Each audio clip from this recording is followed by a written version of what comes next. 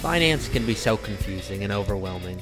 Learn the tips and strategies so you can accomplish your financial goals. Let's break it all down so it's simple and easy to understand. If you know me by now and you've been listening to the pod for a while, you'll know I love examples as it's my favorite way to learn. Please, as always, leave a review, give it 5 stars if you found that it has been helpful. And that's it for me. Enough rambling, let's get to the episode.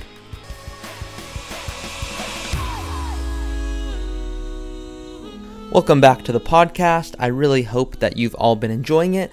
Let's hop right into today's episode. And as a reminder, if this has been helpful, you can go ahead and ask any question you'd like. I love answering the questions. I make episodes based on what I think is helpful or what listeners will request. So if you go to my website, personalfinanceredefined.co, I will answer your question next. So let's hop right into the episode. Today's episode is all about when should I hire a financial planner? And I even like to take a step back and say, should I even hire a financial planner? And this might be contrary to the industry. Most people in the industry say, yes, absolutely, a financial planner can always add value. The reality is, I don't think a financial planner is for everyone, and I'm a financial planner. And the reason that I believe that is because there are certain people, and I'll get into everything in more detail in the episode, but there are certain people who really love doing the financial planning. They love saying, hey, what's tax law going to be next year? What legislation is changing? They love staying up to date on all of these strategies. And if that's you, a financial planner might just not be needed. I always say I might go through a process with people. In fact, I do go through process with people. And if we find that the fee that's being charged isn't greatly outweighed by the value being provided, I tell them quite transparently, hey, you should not work with me because the value I'm providing just might not be justified by the fee that's being charged. And so I'm very transparent and very upfront with people because the last thing I want to have happen is someone comes on and all of a sudden they just don't feel that it's a great basis for a long-term relationship. And so that's the way I view relationships, are client relationships for life. Now, no one has to stay with me for life, but that is always the goal. And so the way to get into today's episode is just by giving that overview as to, hey, does it even make sense to have a planner? For a lot of people, yes. I think it can add a tremendous amount of value. For other people, I say no. It just doesn't make sense because they enjoy doing the work themselves. And so there's 4 reasons someone should hire a planner as I see it through my eyes. And it's the belief that my firm takes. And the first one is competence. So you want a financial planner who's an expert, someone who really knows tax planning, investment planning, retirement planning, estate planning. They might specialize in stock compensation or a transition from a business. So the real question is, does this person have a competence above and beyond what you can do as an individual who isn't an expert? And not an expert because you're bad, an expert because you're busy doing whatever it is you want to be doing in life. So if you really think of any of these 4 that I'm going to outline, of which the first is competence, if any of these 4 kind of really resonate with you and say, hey, I think that one might add value, that's when I would recommend reaching out to a financial planner. Whether it's me or another planner, the goal here is to say, hey, can you really put a strategy in place so that you feel really confident about your financial future? And so if any of these resonate, that's kind of the, okay, I think there might be value. And it's really hard to know. I remember even thinking, hey, when does it even make sense to reach out to a planner? And that's the goal of all of this, is to determine that. So that first one is competence. The other one that I like to look at is convenience, meaning, do you have the time to be your own financial planner, or would you rather just be doing something else? It's very easy to Google, hey, what's the Roth IRA limit?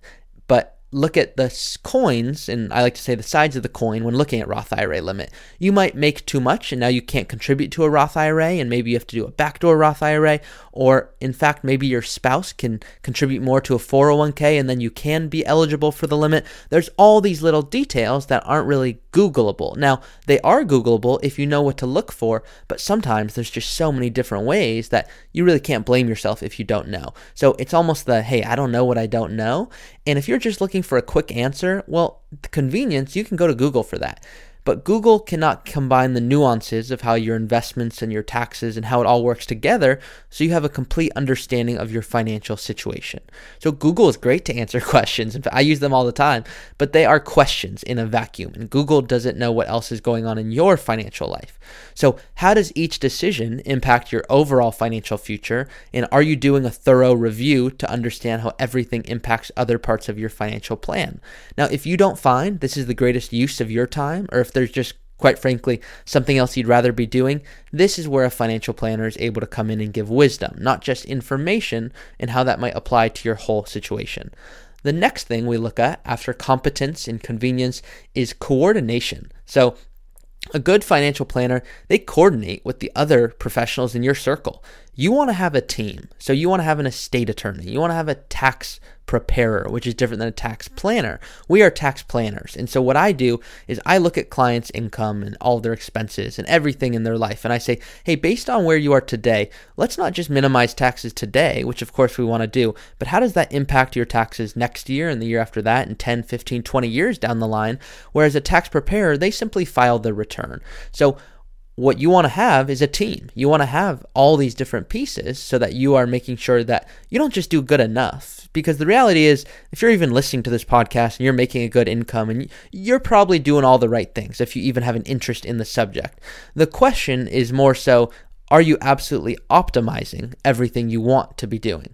So talk with a tax planner or an estate planner. That's something that you could ask them great questions, but by having that coordination, I, as your financial planner, can go to the tax preparer, can go to the estate attorney on your behalf and ask certain questions that, quite frankly, you would know if you were in the industry, but you're busy doing what you care about most. So the coordination allows you to not communicate just the intricacies of your financial life to each professional that's taking care of your finances.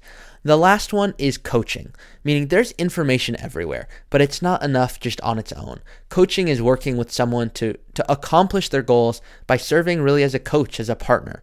So emotions and biases and stress, they all contribute the way we view finances. So a quality financial planner, they're going to understand their client, provide feedback, and oftentimes in finance, it's looked at as a, hey, this is right and this is wrong. But it's not about that. It's understanding human nature.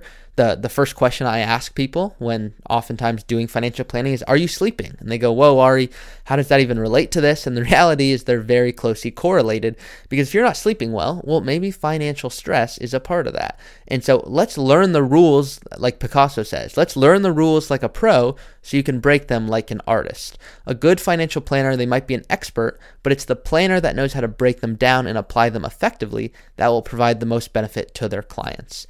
The last thing that I really like to harp on is a good advisor is going to set boundaries around what is and what isn't around really our control. They're going to communicate the truth about what is and what isn't in our control, and the expectations, they're going to be very clear. It's about understanding really what's the most appropriate use of your situation. So when markets are fluctuating, emotions are high, it can seem really safe and smart to go to cash. It almost feels like, hey, maybe someone who does go to cash, whether it be a neighbor or a friend, maybe they know something you don't.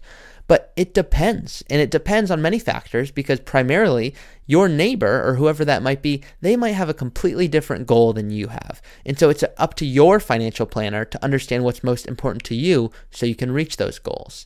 Now, money's only purpose, when we really take a step back, if you know my philosophy with money, money's only purpose is to serve as a tool to realize what's actually most important to you. Maybe it's time with family and friends, or giving, or volunteering. Does your advisor, that's a question to really think about, does your advisor help you understand your core values?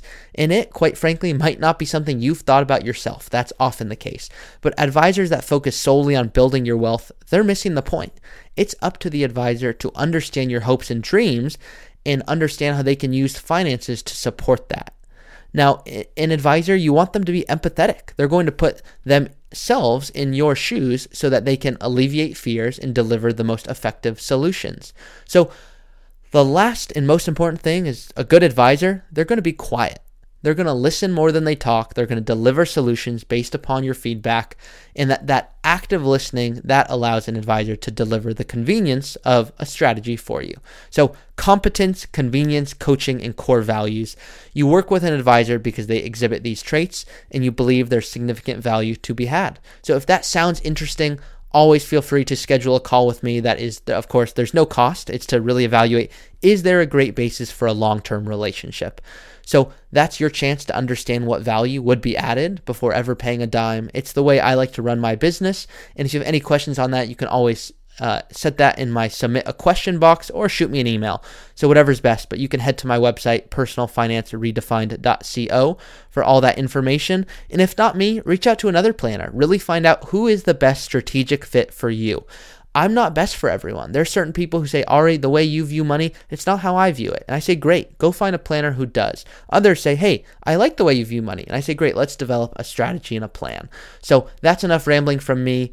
Really appreciate all of you who are listening to the episodes, and I will see you all next week. Thank you so much for listening. If that was helpful, please do subscribe, leave 5 stars, rate it, review it, all that good stuff, and let me know how I can best help. I love answering questions, whether it's about taxes, investments, whatever is on your mind. I love seeing how I can best help you. So as always, you can submit a question on my website, personalfinanceredefined.co. That's personalfinanceredefined.co, and I'll see y'all next week.